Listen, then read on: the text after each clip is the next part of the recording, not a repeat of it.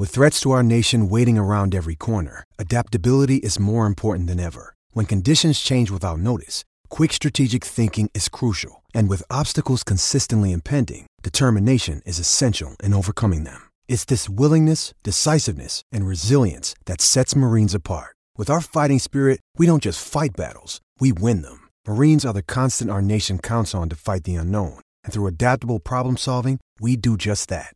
Learn more at marines.com. Pour one more beer for me. Exile means quality so savagely. Best beer in all the land, brewed with a loving hand. From bottle, keg, or can, Exile Brewing, E-X-I-L-E. For me, E-X-I-L-E. Let's drink. Crack open his old can today. Enjoy your exile. HN Podcast. John Miller along with Rob Howe. And Rob, we a little bit more higher tech this week. Last week things kind of sounded rough, so I'm still in my car, but I've got my microphone. Things should be pretty good. And want to say thank you to Exile Brewing Company for being the sponsor of this podcast as always. And also welcome Heartland Flagpoles and Flags this week to the podcast and website, a new sponsor. Thank you to them. And it's thanks to all of you listening to this that allows us to do that. We had over 40,000 average listeners per podcast last week, a new high for us with regards to the average. And a lot of you are sports fans listening, whether it's Iowa State, Cubs, Royals, whomever, whatever team, they have a flag for it. We'll be talking more about them a little bit later on in this installment of the podcast. So, Rob, you were over there last week in Jack Trice. I've read a lot of what you've written about it. We've both said some things. I want to hear your commentary from what you saw over there in Ames. I think it was the best Iowa State game of my lifetime. I don't know what you think. Yeah, I mean, what was the other? What was there, a triple overtime game? Was that 2011? There was triple overtime in 2011. I think it was like, I don't know what it was at the end of regulation, maybe 24-24. Iowa State had 3 turnovers. Iowa had 1.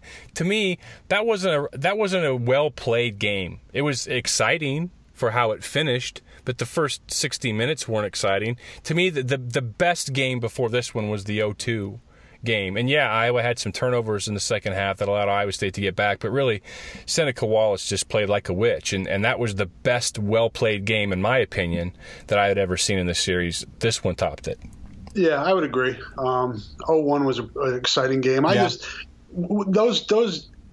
times when they're close and they both teams play well, as you said, that's kind of when you remember them the most. I kind of remember that 0-11 game because of Steele Jansen, just kind of the flukiness of that game. But Saturday was it was fun. It was fun start to finish. You had, ebb and flow, one team taking the lead, the other one going ahead. It looked like, okay, Iowa's up 21-10. They're in control of the game. And then Iowa State comes back, and then Iowa State goes up by 10. Iowa comes back in the fourth quarter. But to me, from I think what we talked about last week, and what I wrote about in my prediction, I think my prediction was like 23-17. There were a lot of things in that game that I didn't see coming. First and foremost was Iowa State's offense just pretty much having its way with Iowa's defense throughout the day, up until the end of the game. Especially after Iowa the first week against Josh Allen in Wyoming. I mean, they were lights out, and I don't know if it was the matchup with Iowa State with the wide receivers and having linebackers on receivers. And, we've been through this for years. We've talked about the matchups with Iowa State, but they were able to exploit Iowa quite a bit. And I was particularly I wouldn't say disappointed, but surprised that the defensive line didn't do better. I thought they were really solid in week 1. And they needed to be last week, and we talked about that last Wednesday, that they needed to get some type of pass rush because the defensive backs just have a tough time with Butler and Lazard, and it showed up. I mean, it's just hard to cover guys that are 6'5" and 6'6" when you're 5'10", 6 foot. So that, to me, moving forward, is the biggest question mark for me is can Iowa's defense rebound from what happened last week? And I know they don't play a lot of offenses like that in the Big Ten, but they play 2 pretty high-powered offenses the next 2 weeks in North Texas and Penn State. So we'll see if they've figured things out. in the next couple weeks. And then in terms of, Iowa's offense, they played better than I thought they would against Iowa State. I thought, they looked as it just the way Brian Ferentz is mixing up plays and personnel. It's kind of, John, what we thought about coming into the season. Could he create mismatches? Could he keep the defenses guessing? And I think he's doing that. He is, and that certainly was one of my biggest takeaways. Yeah, the offensive performance by Iowa on Saturday was, to me, the biggest surprise of the game. I wasn't surprised that Iowa State went for over 400 yards. I said when I was watching the Northern Iowa State game the previous week, I said that I thought Jacob Park would have 45 or more passes against Iowa. He had 46. And Montgomery playing well did not surprise me. I will also say, and I really believe this, I don't think Iowa will face a more dangerous 1-2 punch at wide receiver than Butler and Lazard for the rest of the season. I'm not saying they're not going to play teams that aren't capable of hurting them. Penn State has playmakers, but they have them receiver, tight end, running back. But Iowa State's receiving core with talent is as deep as what Iowa will see all season long. And that includes Ohio State, because I'm not impressed with them in their passing game, and I think Urban Meyer's trying to force-feed a passing game when he doesn't have to, but that's a topic for another show and another day. But yeah, I'm not overly concerned about Iowa's defense.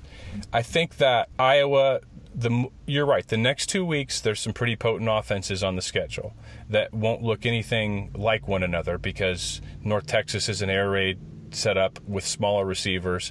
Penn State still likes to play play action, not dissimilar to Iowa, but with maybe an overall better collection of skill position players, a higher caliber at this point in time.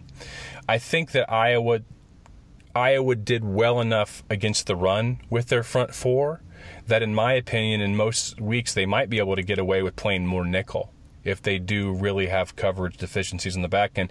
And when they went up 21-10 in the third quarter against Iowa State, where 2 of their previous 3 drives were like 90 yards or longer, 11 and 10 plays, 5:04 and 5:05 of elapsed time, I was tweeting at that time that I really wanted to see Iowa go to a nickel at that point, but they didn't. So I'm not necessarily too worried about it. I tweeted out late last night, Tuesday night, I tweeted a box score from the 2004 defense. And it was the Arizona State game where Iowa gave up over 500 yards, over 400 yards passing. It was 44-7. Iowa's offense gained 100 yards in the nose, and the only reason they scored was on a late Walner Bellis, kick return. And that team had 8 of its 11 starters make 53-man rosters. 8 of its 11 defensive starters made 53-man NFL rosters, and it's arguably the best defense of the Ferentz era, which also means it's one of the best in school history. So I'm not ready to go crazy yet. I know that I'm not saying that you are going crazy either and writing them off. I'm just not as concerned about it because maybe I expected that sort of thing to happen. Yeah, and I didn't see Iowa State the first week, and maybe they are better on the offensive line because they were atrocious last year. But I thought Iowa's defensive line would have more of an advantage against Iowa State's more offense. Of a pass rush, yeah. Yeah.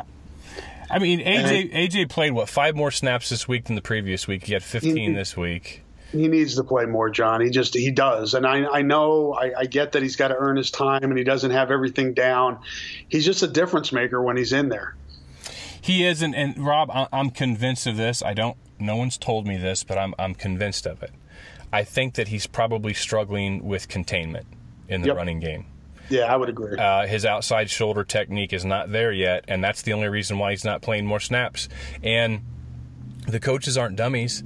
They see when he's in. I mean, whenever AJ comes in on his 15, I watch him solely. I just only watch him during the game, and he'll learn more rushing techniques, but right now he's got an upfield combination speed bull rush, and dude, he lifts 300-pounders off the ground. I mean, he collapses the pocket. Even if he's not getting a sack, he is collapsing the pocket. So I agree, it'd be great to see him out there more. I just think it's a containment issue for him.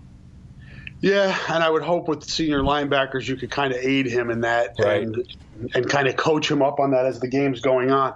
He just blew Campos away on the one play. I mean, Campos was like and Campos is a pretty good left tackle, and AJ just blew past him like he was standing still on the one play where he and Nelson got to park, and I was like, wow.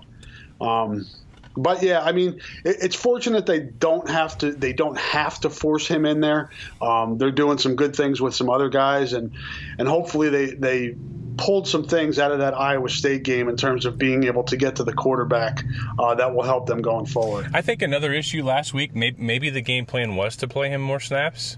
Maybe they wanted to get him in more run looks, but they couldn't because Iowa State's tempo is such if they're getting positive yards on a down or they complete a pass, they are coming up to the line of scrimmage right away. Now, it's when they had an incompletion on second down or it was second and long and they needed to take more time to get their play call in, that's when Iowa was able to substitute. Remember early in that game, Iowa got flagged for an illegal substitution, 12 men on the field. Yeah. So I think that could have hampered it. They'll see more of that this week. Penn State doesn't go crazy tempo like that. And then certainly, Michigan State doesn't do that. And, Purdue probably will, though. Northwestern does go up tempo. So, yeah, you'd like to see him be able to take more shifts than just a rushing specialist. But as some people point out in the NFL, you have a lot of that. On third and long, you bring in 4 defensive ends along the line, but this team certainly needs him there. Akrum Wadley's performance, I've been watching Iowa games since 1981 that I can remember, and that play that he had, the 46-yard touchdown, was certainly among the top 10 best singular efforts I can ever recall by an Iowa player. Yeah, it was crazy. James Daniels said this after the game when I was talking to him. He was like, I was watching, he got past me and I was watching him downfield and I was just yelling, get out of bounds. And that's what I was thinking in the press box, get out of bounds. And then Wadley said after it, I was tired, man. I didn't feel like stopping. I wanted to just get finished with so I could go rest. And I think that was one of the plays. And then another long run he had in the first half, John, where he really is finishing his runs, where the defensive back came up on him and he lowered his shoulder and took the guy down. That's impressive. I mean, that's what he, like you said, what he does. And we've all talked about it. Kirk talked about it yesterday. You can't coach it. It's just a natural thing with him. It's innate ability. But he's worked hard to get better. And there was all of that in that 46-yard touchdown. There was speed, elusiveness, power. I mean, it was all there in that one play. It really was. And, Kirk yesterday, we recorded this on Wednesday.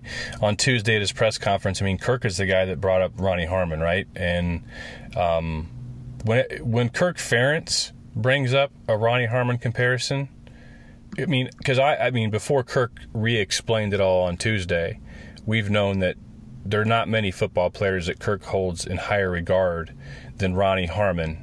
Other than that big, Ogden lineman for Baltimore that he loves to reference as well.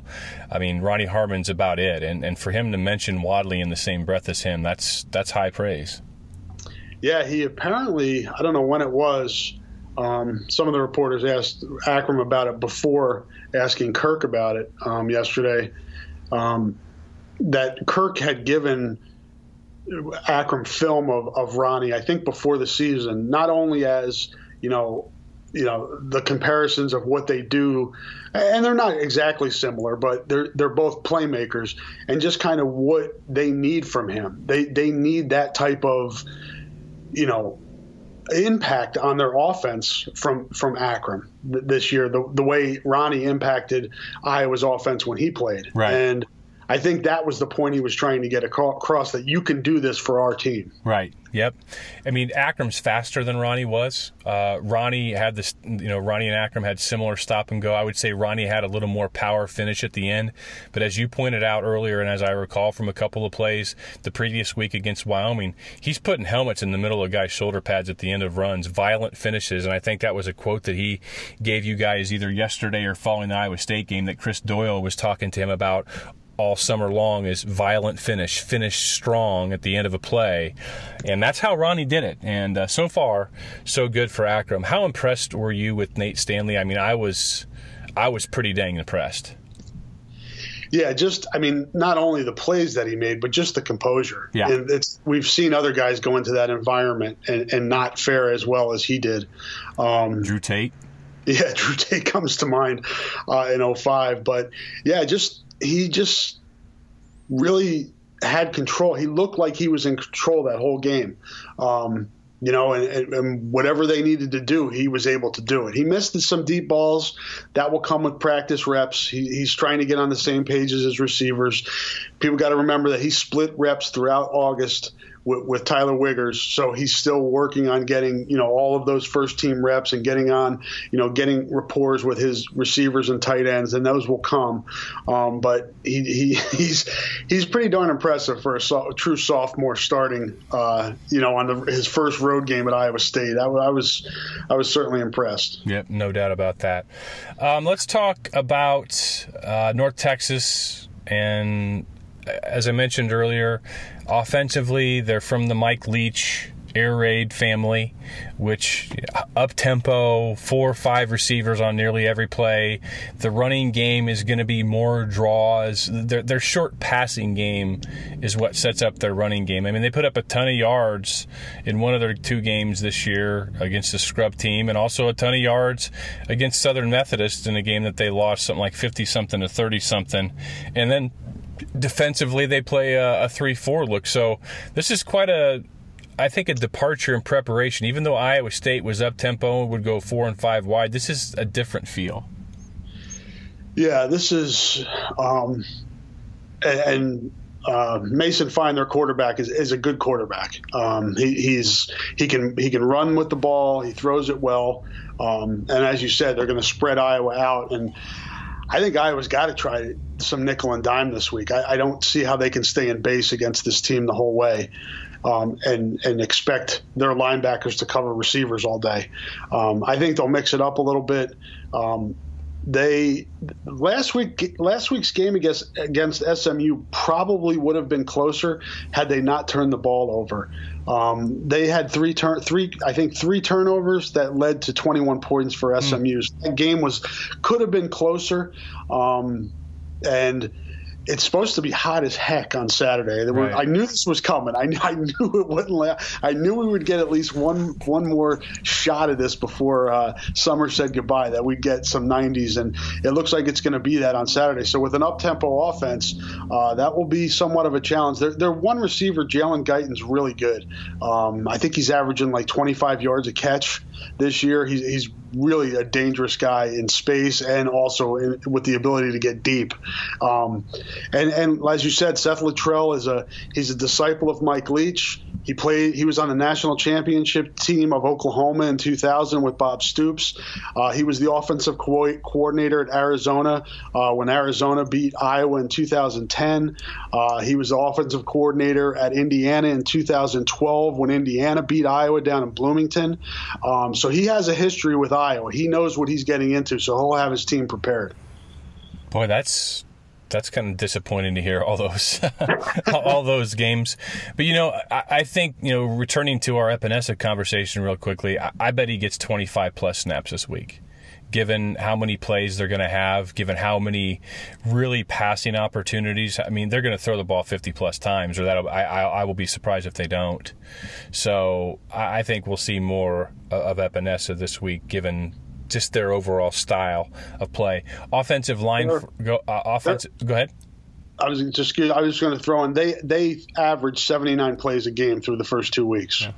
Hey, believe it or not, Iowa's average is now 69. Yeah. And last year they were in the lower 60s. In the opening week they had 54 or 56. I was shocked when I saw this. Was it 82 or 83 plays for Iowa against Iowa State? And I think they only had 4 or 5 in the overtime. So they were in the high 70s at the end of regulation. Yeah, that was a track meet. That was. I was a track meet. Yeah, I was just chuckling about you talking about the 90-degree day because you're going to be out shooting photos. Yeah, that's really funny. Dude, that's like a built-in 10-pound weight loss day for you. It will be, yeah, especially with that new turf with all the nice new rubber type stuff that's down there. It'll just be an oven down there. I may only make the first quarter. How hot is that down there sitting there on that turf? It's warm. It's really warm. I mean, it was, and even the Wyoming game, and I know the Wyoming players aren't used to it as much, but they were huffing a little bit, and that was a cooler day, and they still had the fans going with, it's just warmer. That it just absorbs that sun and just makes it into an oven. You know, I'm not trying to look for concern, but maybe I am. You know, it's been a really cool August and September. Iowa has had very few days where they've practiced probably north of 85 degrees. And North Texas, they have. So that'll fatigue might definitely be something to watch. Ike Becker, done for the season and likely done for his career. Kirk mentioning that Tristan Wirfs likely has to play now. It sounded like had Wirfs not got hurt in there late in camp, he was almost playing too well to keep him out. Is that kind of what you picked up from Kirk on Tuesday? Yeah, I mean, it sounded like, as you said, before he got hurt, he was like pushing to definitely be in that rotation. Kirk said something to the effect of, he looks good a lot, and there's some times where he looks extremely good, but it's just a consistency thing, which is normal for a true freshman, especially on the offensive line. But it sounded like that 1 week that he was out really cost him. Kirk said it was like it seemed like it was a month for, in terms of development time for him to get back into the groove. But he's now had 2 or 3 weeks to do that, and it sounds like he's getting back to where he was. So, I think they're going to go with this line this week with, from left to right, Alaric Jackson, who am I missing on the left side? Ross Reynolds and Boone. Ross Reynolds is slated to start, but I think Boone will move in at left guard too. Those guys will rotate. Daniels, Render, Sean Welsh at right tackle. But I could see at some point Welsh kicking back into that right guard spot and Wirfs being at that right tackle. And I think that'll happen this week in some form. I don't know if Welsh will be the right guard, but I think they take the red shirt off this week with Wirfs and get him in there against North Texas just to kind of get him ready for Big Ten. Yeah, and wouldn't it be something if Iowa ends the year this year with Wirfs starting at right tackle and Alaric Jackson starting at left tackle, and that would bode well for next year's offense. And I'm sick like this, and I know some of you will absolutely hate what I'm about to say. Rob, you may as well, but I'm always looking forward.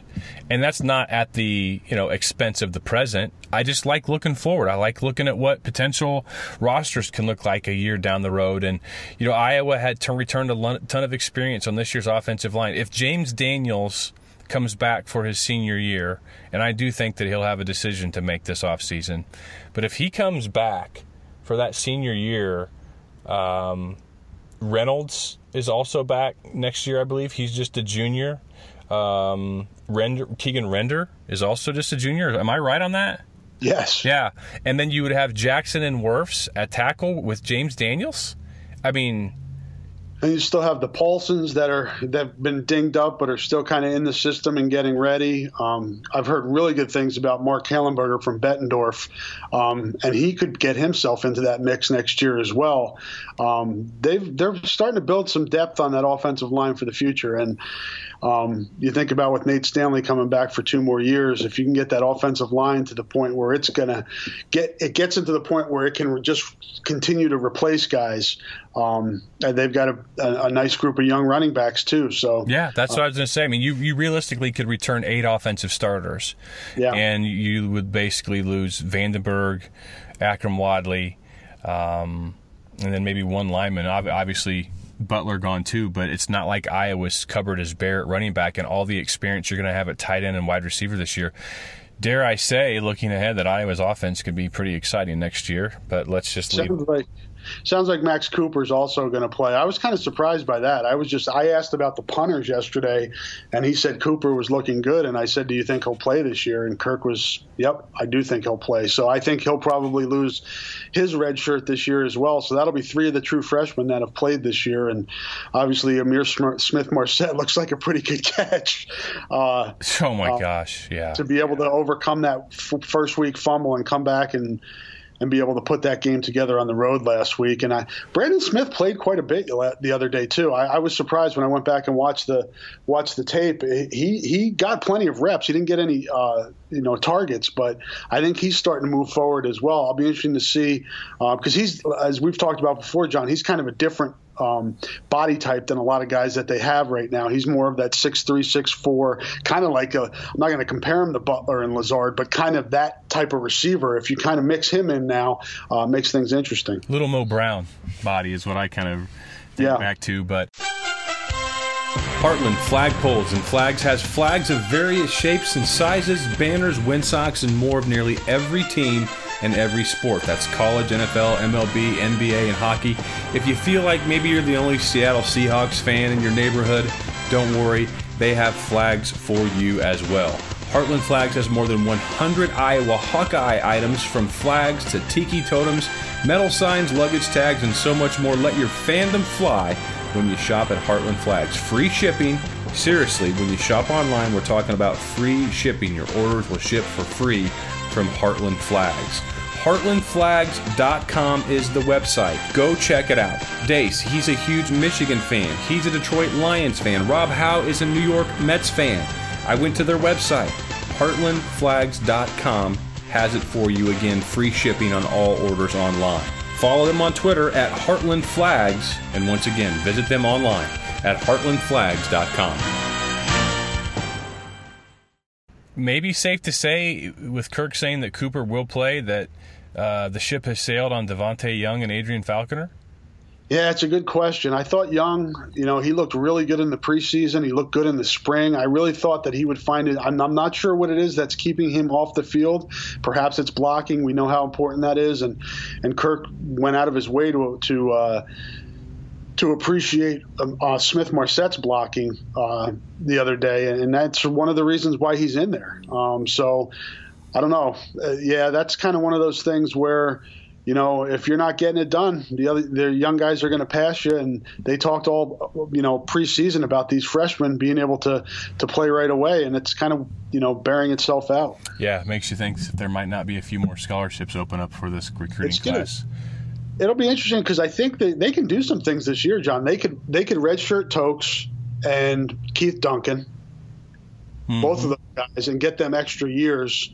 And I think that would be smart if they don't need to use either one of those guys. So, there's some different things they can do with this roster to make sure that they're building that depth. Yeah. It's pretty exciting to think about, actually. It's been a while since Iowa. I'm not going to sit here and say all of a sudden we go from they don't have any receivers to they're stockpiling talent. That would be a little disingenuous. There was one more aspect that I wanted to bring up, and I can't recall, but it was pretty important. I've got one for you. Yeah, go ahead. Maybe this is yours. How do you feel about taking Wadley that exactly was it. Go ahead. Vandenberg off return and putting the younger guys in there? Two things. I don't mind the Vandenberg one, although I thought it might have been smart to have Vandenberg back for the last punt that Iowa State had that wound up bouncing and getting an extra 15 to 20 yards for that very reason. Yep. But early in the second half and even in the first half, I didn't tweet this after the Wyoming game because I didn't want negativity raining down on me. Not that I'm afraid of it, I just didn't feel like it that day. But I did tweet it against Iowa State. I was excited about Akron being on kickoff returns when it was announced, but after I watched his return style 4 or 5 times in the first game and a half, I was no longer interested in him returning kicks. And then because for 2 reasons. One, you have to accelerate at that role. When you catch the ball, you need to accelerate, pick a hole, and go. And Akron is back there trying to feel his way like he does as a runner, like he's picking a hole in his own blocking scheme and he's juking here and there. I'm like, that's not going to work. It just won't work. I mean, every great kickoff returner you can ever remember, they hit the wedge or the hole where the setup is with acceleration, because sometimes that's the difference between getting an extra 15, 20 yards or being tackled right where it is. So that I didn't think that was going to work. Two, he's too winded to play in that series when he's returning the kick. It's almost like if he returns a kick, James Butler needs to come in, because he was noticeably, and maybe it was just because the workload was so heavy against Iowa State, but I'm not saying that we won't see more of that. He was fatigued, so I like the move. Yeah, he had, 35 touches? He had 28 carries, 4 catches, and 3 kick returns before they put Kelly Martin in there. And that 35 is a lot for him. Yeah. Especially when you have other guys that can handle some of the load. So, yeah, I would agree with you. They saw something, Rob, to do that. They saw – I think they saw – I'm not going to say it was the dance, and I almost think they saw the kind of the fatigue, because he came in and stayed in to run that series, and they were 3 and out. Yeah. Yeah. The one question, but you got to have to break them in at some point. Both of the guys, Josh Jackson and Ivory Kelly Martin, made some questionable decisions in the return game. Kelly Martin almost pulled the Jonathan Parker in the Tax Slayer Bowl. Yeah. He was fortunate that ball took him out of bounds before he caught it. But hopefully they work that stuff out, and they're getting a lot of reps in practice with that. And I agree with you. Guys like Vandenberg and Wadley, who you need as integral parts of your offense, they don't need to take more hits, in my opinion. Josh Jackson's the guy who does hits when he does the hitting when he's playing defense, and Kelly Martin, pretty much this is his role. So they'll have plenty of gas in the tank, and it won't take gas out of the tank of Vandenberg and Wadley. Yeah, no doubt. And with regards to Jackson, just like Desmond King last year, he goes out and he can take a hit, but he gets to rest before he goes back out on defense. I just don't like the Wadley thing, so I'm glad that they made that move, and so I'm sure Akron's ticked, but maybe not. Maybe after getting 35 touch workload, which may be the highest of his career, I can't remember how many touches he had against Northwestern, a few years ago when he was the only healthy back, but that had to be a career high in touches. So.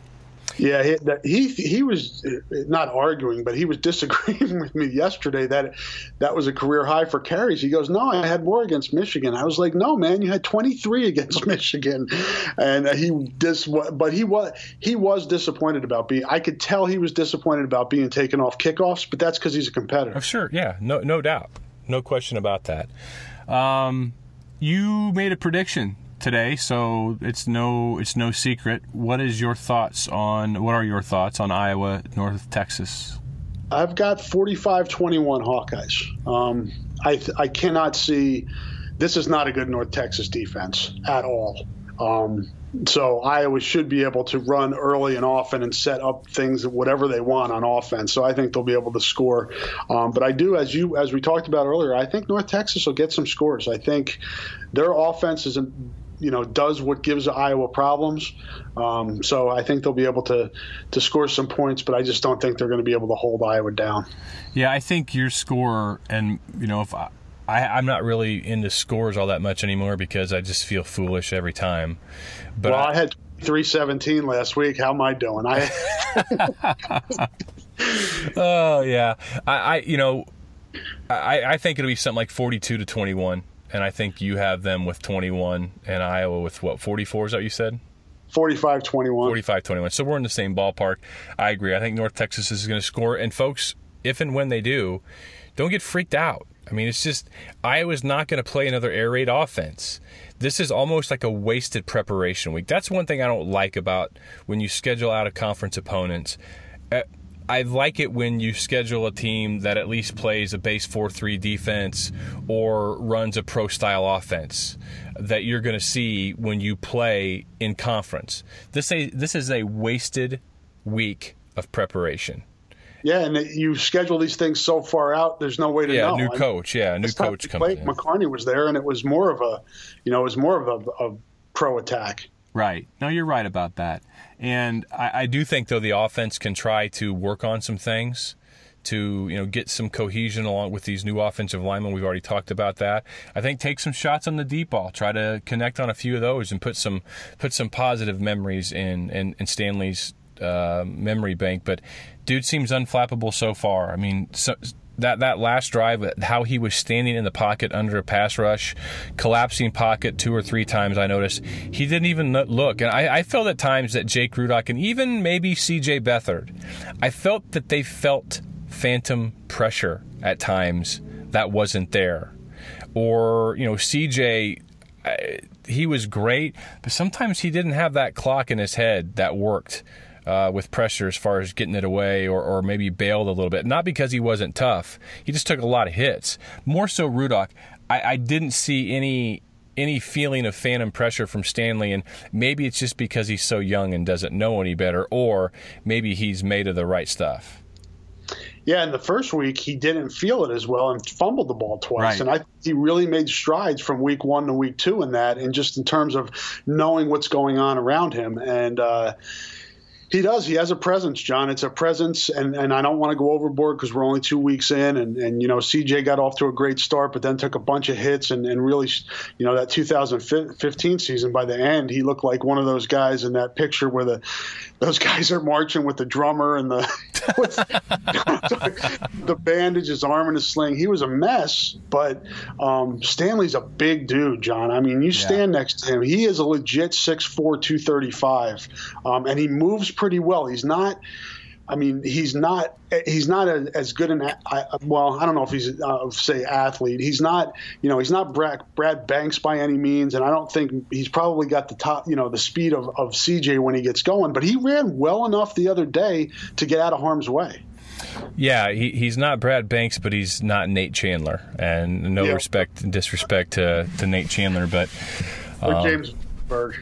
Yeah, no question. I like him better at that. So no, he definitely has a bright future, and I don't think there's any denying that. And I like his presence and poise, and maybe he just forgot that you actually get tackled in a football game since it had been so long in that Wyoming game. But how many times did Iowa State even lay a hand on him? Like once, twice? Hey, he was only sacked once, and I don't remember I don't have the stats in front of me, but I looked at him after the game. He wasn't pressured. Quarterback hurries, they keep his stat. I don't remember seeing very many of those either. It was pretty minimal. The offensive line has gotten much better in pass pro. That's one thing I will say. No doubt. All right, that'll wrap. Go ahead. One more thing. I was just gonna say, do you like that the Penn State games at night? I mean, we had a feeling that was coming. Do you like that? That's a night game. For a few reasons, yes. One, I'm flying to Colorado the morning of the 23rd with my family, and I'll be able to get to the condo by the time it kicks off. So yes. So it's a selfish reason. I was rolling the dice on that. Andrea's like, well, how can we take a vacation during football season? You'll miss the game. I'm like, I think that's going to be a night game. So that was my prediction in August, and it worked out. So, but yes, number 2, I do, because I think it's an unbelievable opportunity for the football program, and I still think that they'll be the underdog, and I probably expect that they won't win. But this is the type of game, and you've heard me talk about this before, that was when Wisconsin's program has had opportunities in front of it like this through the years, more often than not, they've won and advance their brand and their program. And this is another opportunity for Iowa to do it. I don't think, and I'm not saying that if Iowa doesn't win it, that the brand goes backwards. I just believe this is a fantastic opportunity. National television, big stage, 30-minute pregame show. And frankly, I think there's an outside chance that ESPN Game Day could be there. I think that was my other, do you want that? Do I want that? Yeah. Absolutely. I think I think you don't. You don't think they're ready, do you? Was it 2005 or 2006? The Ohio State game, the last one at 2006. That's the last day that I drank, so it was 2006. That one leaves such a bad taste in my mouth. All the hype for that. I don't know. Maybe being around Kirk for whatever 19, 20 years, that I'm starting to buy into the not wanting the hype, not wanting the bright lights and the hoopla that goes with it. Just want to be more of the blue collar stuff. But I know it would be great for the program. It'd be great for the university. It'd be great for the town. And I guess I'm just being superstitious. I get it. I mean, I was being superstitious last week, probably as much as anything on my analysis of that game. But I just think, man, you only get so many cracks at this. You know, thinking of the players, I mean, how many opportunities do you have to potentially have ESPN Game Day there and that level of buzz there? You know, maybe if you're lucky once a season, but not with Game Day. It's been, 11, 12 years since they've been there. So, yeah, I say welcome it, and the fans certainly want it, and they're probably not ready. You know, Penn State's a pretty veteran club, and they return a lot of experience, and they tore Iowa a new one last year. They also made some comments after the game that I'm sure Chris Doyle will put up in the locker room with Saquon Barkley saying, you could tell you could see it in their eyes. They didn't want to be there. That's why you play. So, yeah, bring it on. Yeah, I liked it better when Penn State ran the pro-style offense. I agree. Because Barkley's feet definitely are a danger, but we'll have plenty of time to break that down next week. Now watch Iowa go out and lose to North Texas. That would just be I thought about today when I was writing my preview, and I'm like, nope, that's not going to happen. I've got the North Dakota State, but North Dakota State's a better program than North Texas. Yes, they are. No question about it. And Brian Ferentz is the coordinator now. That in which I don't know if we talked about it as much. We talked a little bit about the diversification, but I think that was an incredibly well-called game. When I went through those film clips, I put like 37 different clips on there. The thing that I came away with is, okay, they're running this ace formation, which is, one running back, a wide out left and a wide out right and a tight end left and a tight end right. So it's a balanced formation. They did so many different things out of that one formation. I don't know how you possibly game plan for it. For the first time in a long time, maybe teams won't be saying that we knew what Iowa was going to run on offense. Yeah, I agree. It's just the different, as you said, the different formations they use and being able to be multiple out of those formations and doing similar stuff out of different formations. I mean, it's pretty intricate. I mean, it doesn't look like it because you're like, oh, it's Iowa. They, they run the ball, all that. But there's a lot of stuff going on that, I didn't notice while watching the game live until I went back and watched the first two games, the replays of those games where I'm like, wow, I didn't notice that. Or, it's things that stick out and you're like, oh, that's clever. That's, they're taking advantage of the defense. They're putting the defense in bad positions that they don't want to be in, and that's what the name of the game is, because everybody's got good athletes these days. Everybody's got guys that can play. You need to take every advantage you can get. I keep thinking of one more thing. I got a phone call this week from somebody who talked to someone in the program who's very integral and intricately involved with the program. I only say that to tell you can take this to the bank that this was said. That Ken O'Keefe, as we expected, is proving to be just a big-time mentor for Brian Ferentz. Brian's leaning on him a lot. Not that Brian doesn't know football or couldn't have done this without him, but it's not necessarily that Ken O'Keefe was Iowa's offensive coordinator for so long and he's back. It's what Ken learned the 5 years that he was with the Miami Dolphins. And you're meshing that with what Brian learned under Bill Belichick. And they are spending so much time together and scheming and planning in their own little NFL, meetup, that NFL background meetup, that this person basically said you wouldn't believe what is going on, the level of learning and coaching and teaching and mentoring and assimilating and all of those things that are going on there with that offense. And I was incredibly excited to hear that because I know who said it, and that person wouldn't necessarily throw around things like that just off the cuff. So I think we're beginning to see the fingerprints in the proof of the pudding. Yeah, it's interesting, and that doesn't surprise me at all. And I think you've got like-minded people. I think, they've been around each other for years. I mean, Ken watched Brian grow up And then you've got Kirk, who obviously has his input into the offense. And then Tim Polishek, who's another guy who's run an offense before and is of like mind. I mean, I think some of the things we saw North Dakota State do last year, we're seeing this year, mixed in with Iowa's offense. Just it's not the flashy, air raid, 4-wide stuff like that, but there's a lot going on there. And I think it's good that these guys are all on the same page, because I don't want to take any more shots at Greg Davis. It just didn't work. They just weren't on the same page. The guys on the offensive, in the offensive room just never seemed to get on the same page. Yeah, I'm sorry. All I had to do is look at James Vandenberg, 11-12. Vandenberg threw 25 touchdowns in 11, 7 in 2012, and Nate Stanley's already thrown for 8 this year in 2 games. The Greg Davis era didn't work. Speaking of Polishek, Kirk wanted to go out and hire an offensive line, a person for that offensive line coaching position that had never coached the position before, because he wanted them to learn basically and only have the Iowa way in their head, which, you know what, given what they've done, can't say that's a bad strategy. Yeah, I mean, Brian, is a good offensive line coach, but I think Kirk will be remembered. I mean, he's going to be remembered as a Hall of Fame head coach, but, it's also going to say on that plaque, master of the offensive line. And he really was. I mean, no matter who's coached the offensive line here, whether it be, Reese Morgan or Brian, I mean, it works. The offensive line works, and that's because you may not like a lot of things about Kirk, but I don't think there's anybody that can question what he knows about coaching an offensive line. Good luck doing that.